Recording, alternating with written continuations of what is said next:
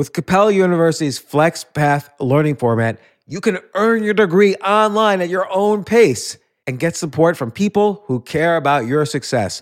Imagine your future differently at capella.edu.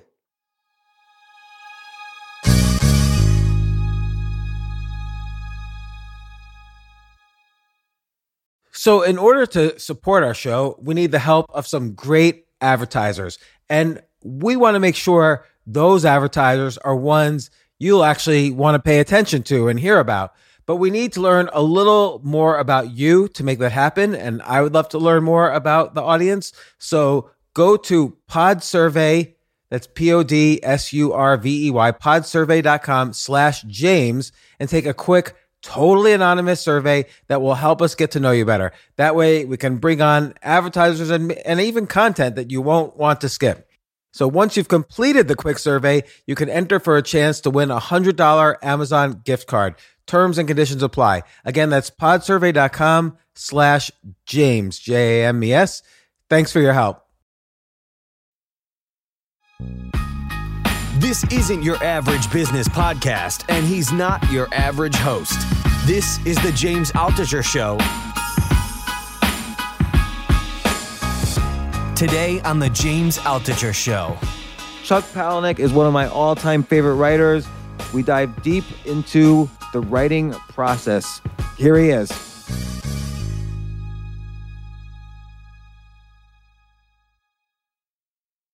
At one point you say, my point is, how can I ask you to trust me on this when I don't even trust myself? What exactly did you mean by that? Did you call into question the story's truth, and we have to wonder about that? You know, that is a place where I'm saying, I'm not going to hit you over the head with this. I'm going to leave it up to you. It's almost kind of a paper tiger. I'm saying, I'm going to make this enormous case, present you with this enormous sort of body of evidence, but ultimately you're the one that makes a decision.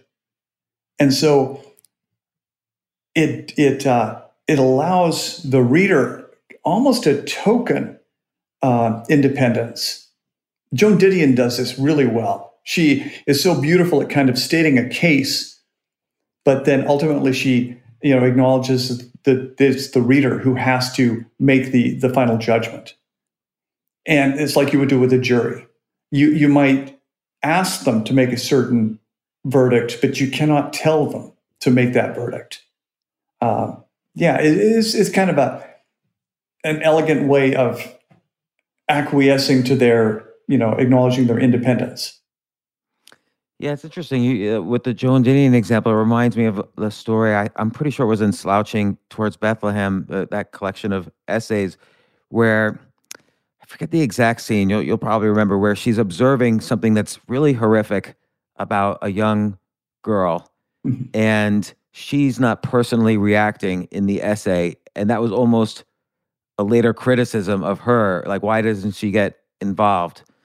And again, I think what you're saying is these stories are not just about the story. They're really also about what's going on with the writer. But the reader, when they're reading it, it's about what's going on with them. It's not even about the writer. They have to view it with their own eyes and come to their own conclusions. Like, have you ever written something where people just did not like what you wrote? Not the style or not the quality of it, but they just hated you for saying something and wanted you to know. Oh, that's a little part of everything. There were lines in Fight Club that were so incendiary that people were just furious about them. And they're still the lines that people go to kind of, deride the book. There was one line in Fight Club, and I thought it was innocuous. It was describing the kind of guys you would see in Fight Club. And the line was, the men you see in Fight Club were the generation raised by women, or something like that, to some extent. And every single mother, I think, in America jumped on that line and hated the book just because of that one line, or hated the movie because of that one line. I think that was the Rosie O'Donnell case. That she was your former neighbor, wasn't she? You lived in the same building. No, I don't know. Actually, Joan Didion was a former neighbor, and Joseph Heller, but I don't know about Rosie O'Donnell, actually. Nora Ephron had lived in that Nora building. Ephron, yeah, Yeah. Nora Ephron also. And Rosie O'Donnell, the week before the movie came out, she went on air and she gave the entire plot. She spoiled the entire movie and she advocated that people should not go to this movie because she told the twist. She told everything that was going to happen. And she's she was very pissed off by that line. So I try to have at least one of those lines in everything, a line that will really, really be a step too far. Because I come from the punk generation where unless you take that step too far that you're really uncomfortable with, then you're later going to regret when you get to be 59 years old. You're going to think, why the hell didn't I go there when I was 32? Why was I holding back? Why was I such a chicken shit? And so there's got to be that step too far, that line that really ticks people off, or I will beat myself up for the rest of my life.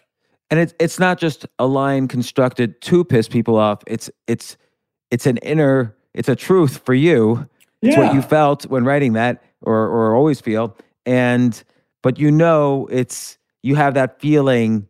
It's a little over the edge that some people are going to react to this, and then when they do react to it, like with Rosie O'Donnell in that example, like that, she's putting her hand in your pocket and taking money out of it potentially. You don't know. It's a week before the movie comes out. So, what was your personal reaction? Like, how did you deal with that? At the time, I wasn't even aware of it. I think 20th Century Fox was much more invested than I was. So they were probably livid about it. And to tell the truth, I live such a unlikely life. I'm surprised that anything of mine ever gets published. And so it's really easy for me to put these things in there because I never really see them. I never really perceived them as ever reaching an audience. So again, it's got to surprise or offend me first. Because I don't expect it to reach anybody else. It reminds me too that you have certainly an absurdist quality to all of your writing, and this one as well, where you get the sense by the end. I can mention the name of the first story you write about is this woman Susie who's writes captions for celebrity gardens, photos of celebrity gardens. And there's a sadness to the story by the end, and I would describe this with a lot of your writing is that you get this sense that the past is meaningful and meaningless at the same time. It's meaningful to these people because this is what they spend their lives doing. It's meaningful to find out how TED adjacent you are compared to another person because that's how it's a bonding thing. That's how these people. The small talk of these people get to know each other in a weird way. But on the other hand, it's completely meaningless. Like it has no real it's not important how many blocks away their family lived from Ted Bundy. And out of that, you have to construct the reader, the writer, the characters kind of have to construct their own meaning from it. And that's fine, but you're not going to attribute a meaning to it. Like, again, I'm wondering how conscious is the absurdism? In the very philosophical sense of absurdism. The story starts by saying, we're going to talk about stories, writing stories, and the story ends with creating something from words. So it begins and ends with that kind of hat tip to the fact that this is just symbols on paper, that this is just a string of sort of nonsense, of some things written down that ultimately don't make any sense whatsoever, that they're just things that evoke a reaction. They're not real things. They don't exist. None of this exists. And I think in a way it is that makes it even more tragic that everything that's depicted inside the story has passed because it's saying ultimately everything will pass. And it's that acknowledgement of, romantic fatalism. Yeah, and it's funny, like Albert Camus, who wrote about absurdism and his novels he sort of defined it to some extent. And he does always say, even though nothing has meaning, and I'm paraphrasing him, even though maybe everything's meaningless, at the end of the day, choose love. And you get that sense that you love these characters. And but you just brought up a really fascinating point that I didn't realize until you said it. The last few paragraphs there, or the last paragraph really is very different from how you begin the story, the essay. You begin in the, like you said, in this very kind of like, I'm gonna tell stories. This is gonna be kind of my advice. So you get the sense, oh, is he writing an advice for writing or a how-to on writing book? And then and it's very direct and super minimalist. And then at the end, you're right. It's like, and I didn't think you consciously did this. You write it's very beautifully worded. You became a kind of traditional literary author at the end. I don't know if I'm describing with the right phrase. Maybe that's not how you think of it, but was that intentional? You just sort of suggested it was. You know, the first person that I sent the essay to was Amy Hempel, because she I love her stories. That story, her sort of signature story, in the cemetery where Al Jolson is buried. It is absolutely gorgeous. It is memoir. It's fictionalized memoir. And it has the through line of the gorilla that's taught sign language. And it comes, the last image in the story is that gorilla in this moment of complete heartbreak, as the gorilla is doing a thing that signifies a thing. It's just doing symbols that no longer mean anything. And to tell the truth, between you and me, Susie, my friend who wrote the photo captions, she's a reinvention of Amy Hempel's gorilla. No offense to Susie. Wow, but that's really interesting. Susie is introduced to play the role of that other, that gorilla that is taught a symbol of signing, of telling stories with symbols. And then she's revisited in different ways to keep her present on the page, like that gorilla is. There's very funny stories in the middle of the Amy Hempel story that revisit the gorilla's progress. And then at the end, the gorilla experiences this enormous loss that stands in for Amy Hempel's loss, because Amy Hempel is not physically present at the death of her best friend. She's left the hospital. And so to fill in that blank, we get the gorilla again at a moment of similar loss. And it's even more heartbreaking because if we were to see Amy Hempel crying at the end of Amy Hempel's sad story, it would be about Amy Hempel. And instead, when we see this animal suffering in this enormous way at the end of the story, it becomes about us. Yeah, that's interesting. Like, we feel emotions. Like, if she had concluded, and then I cried forever or whatever. Right. We wouldn't give a shit. Right, exactly. But there was something else in the Susie story, which is that the gardener said to her, every photo you see is taken before. And, before the divorce of the celebrity couple, whatever celebrity it was, before the death, before the whatever, yeah. And some tragedy. And I guess that's the case when you're writing people's places and things, and there's some traumatic point, and these are all your mom when you were a kid, or the gym coach, or or Susie, or whatever. These are all things that are happening to you before some traumatic event, and we only get hints of it you're right, we see it in Susie's story, perhaps I'm saying at the end. And you cannot make the story about you. You have to leave it porous enough that the reader has a participation, that the reader, all the information accumulates in the reader's mind. And so in a way, the reader becomes the smartest person there. And the reader ultimately has to pass the verdict about what the story is about. And the reader is, please. Oh, no, go ahead. Sorry. The reader is going to have a way to put their own experience in and relate to the story. And that's why the story is so intercut with different things, because if you intercut with different elements, it's more likely that one of those elements, the reader's going to grasp that element, and that's going to be their way into the story. And you want to give the reader as many ways as possible to engage with the story. I like that. You want to give the reader as many ways as possible to engage with the story. So they might like, either the individual side stories or characters. They might like the overall story. They might find some deeper meaning in it, like what you were saying with the Titanic. Oh, this is a metaphor for the end of Edwardian culture. So you're giving lots of outs for the reader to say why he or she liked this. What about a story though that's very direct? Like let's say Harry Potter, where it's like this happened, this happened, this happened, this happened, and a billion people loved it.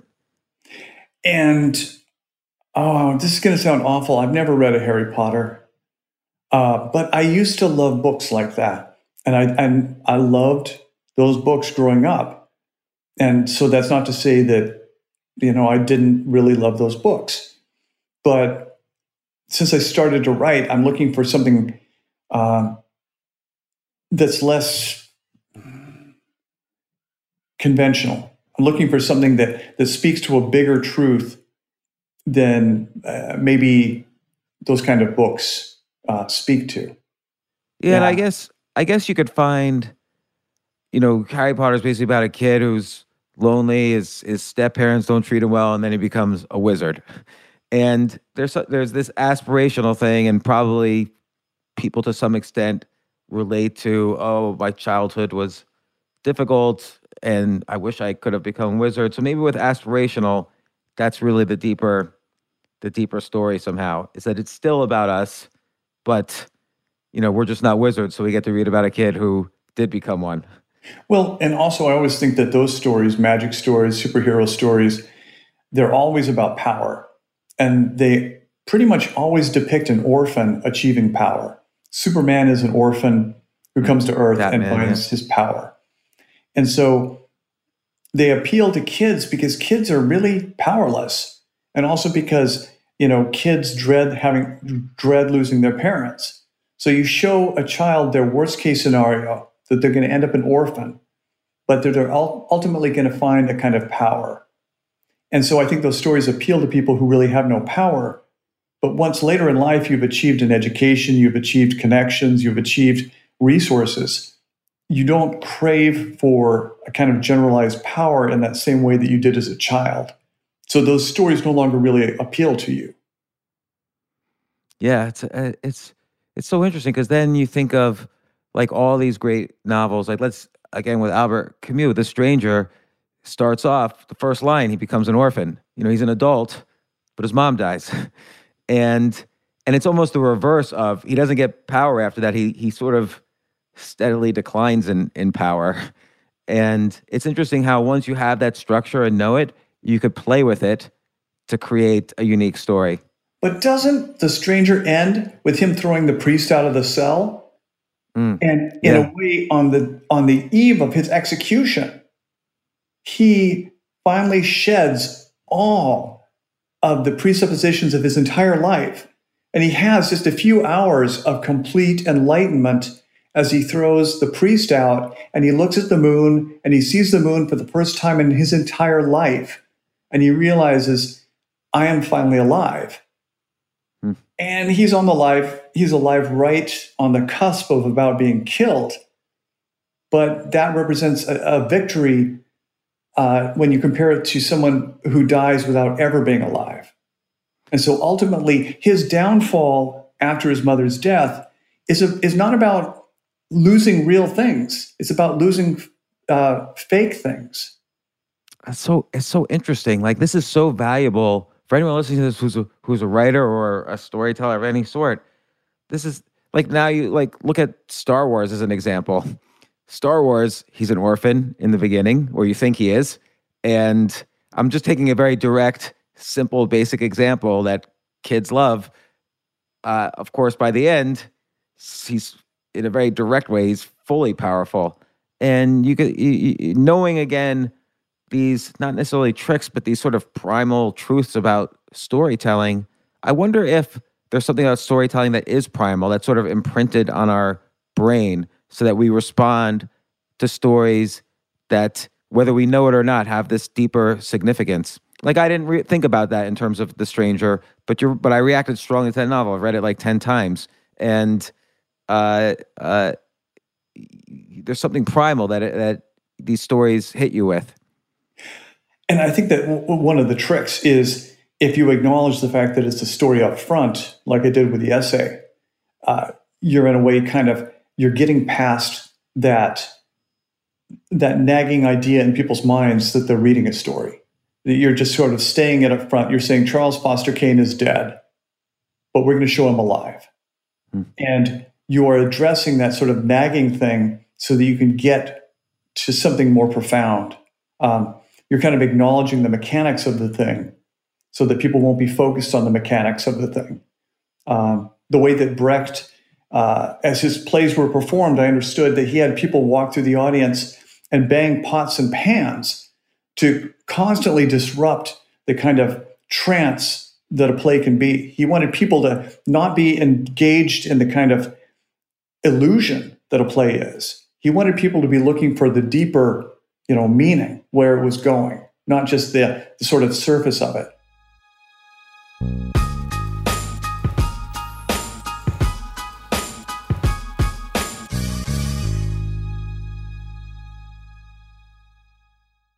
Yes, it's totally true.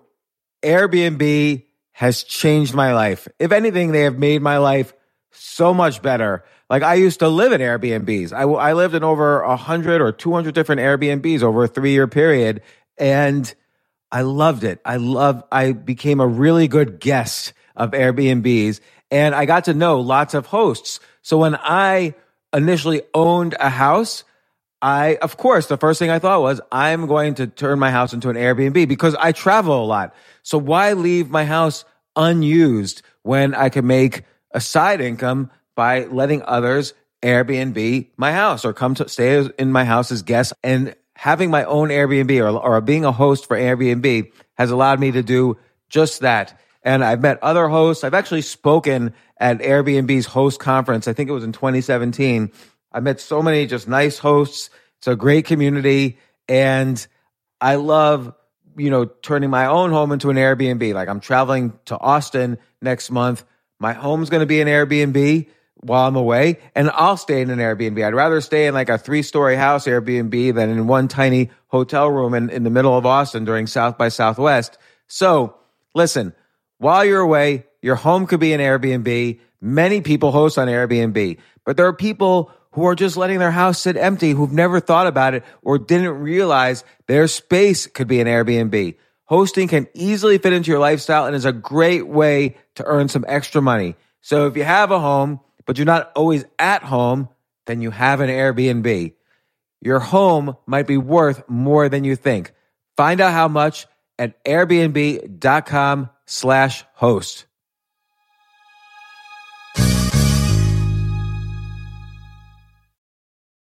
Daylight savings time is starting up again. Okay, podcast is over. That's all you needed to know. But why do we have daylight savings time? Answer: to give us more daylight from March through November. By setting your clocks forward, it may feel like there are more hours in the day when we initially start daylight savings. But if you're hiring, it doesn't necessarily help you find qualified candidates for your roles any sooner. There's only one way to do that: ZipRecruiter. And right now you can try it for free at ZipRecruiter.com/James. ZipRecruiter works around the clock to find qualified candidates for you. Once you post your job on ZipRecruiter, they send it to 100 plus job sites so you reach more of the right people. This is such a brilliant idea for a business, and ZipRecruiter did it. So ZipRecruiter's smart technology also quickly scans thousands of resumes to identify people whose skills and experience match your job. I've used ZipRecruiter, particularly as a potential employee, and I still, to this day, get messages every day. James Altucher, would you like to apply to be VP of Entertainment at NBC or whatever? So there's just nonstop emails. Like, I got 5 or 6 emails today because a year ago I signed up for ZipRecruiter. So spring forward with a new hiring partner, ZipRecruiter, and find top talent sooner. See why 4 out of 5 employers who post on ZipRecruiter get a quality candidate within the first day. Just go to this exclusive web address to try ZipRecruiter for free. ZipRecruiter.com/James. Once again, that's ZipRecruiter.com/James. ZipRecruiter, the smartest way to hire.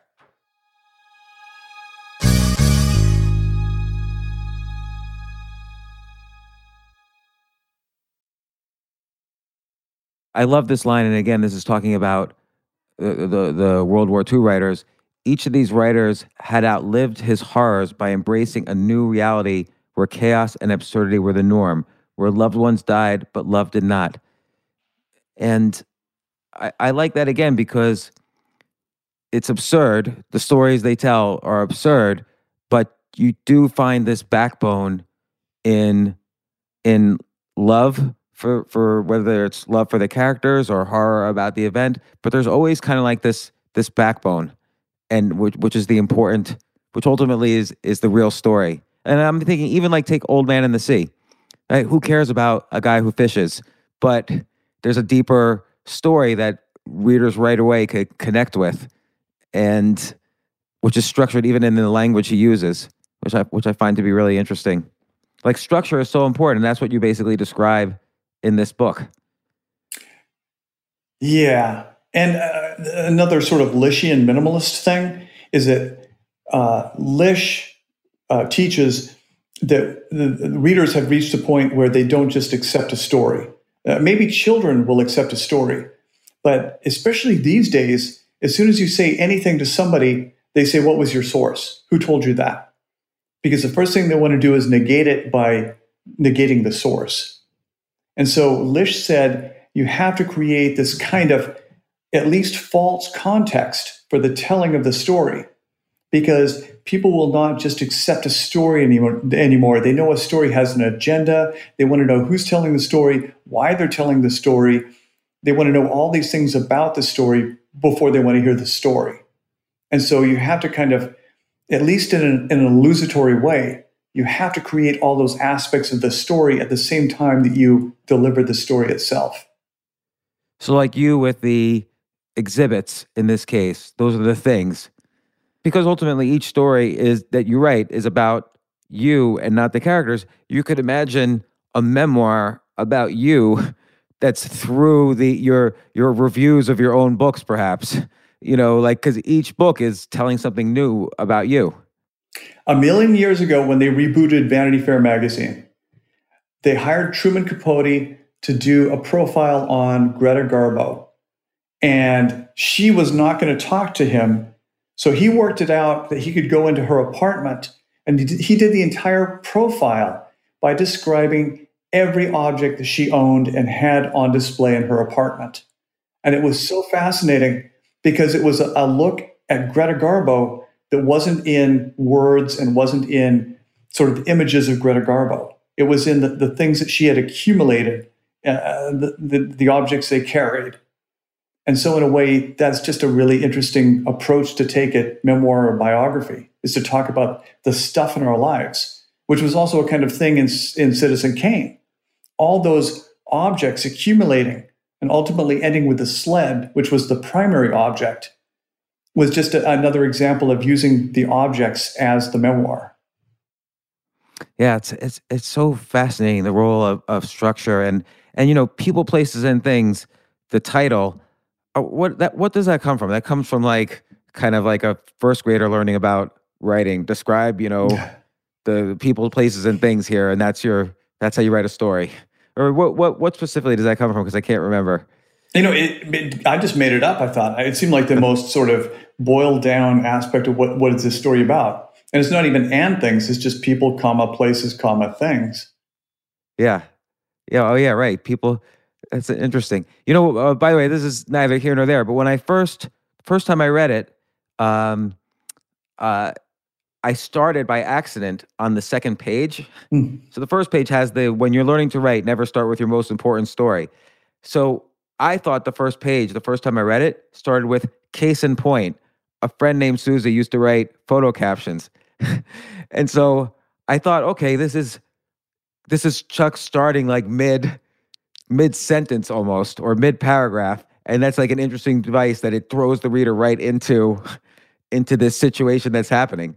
That would be very Brett Ellis, because he did that in Rules of Attraction, where it just kind of ellipses into the story and then at the end ellipses out of the book. So there was no really clear beginning or end. I thought that was really smart. Yeah, that's funny. And again, structure is so important. People don't realize, I think, how important structure is, just as important as the words for telling what the story is. And again, that's what I appreciated so much. Not only the stories you tell, but the structure of this, your writing style. I saw, having read Consider This, your book about writing, I saw so many different ideas from that book in the writing of this. It really kind of underlined for me, how great these books are or essays or whatever. So People, Places, Things, is it only available at Scribd right now? SCRIBD.com? It is, and they paid for it, and so I have to drive as much traffic there as possible so they can make back their investment. Well, I hope they do, because I'm an investor in Scribd. So Oh, thank you. yeah, so everybody go to Scribd.com right now and download as many copies as possible. Not only that, I did a Scribd original as well back in the day. So knock yourself out. But Chuck Palahniuk, did I say it right? James, I can't say your name either. So it's all good. I'll touch her? It's like, I'll touch her fast. I'll touch her.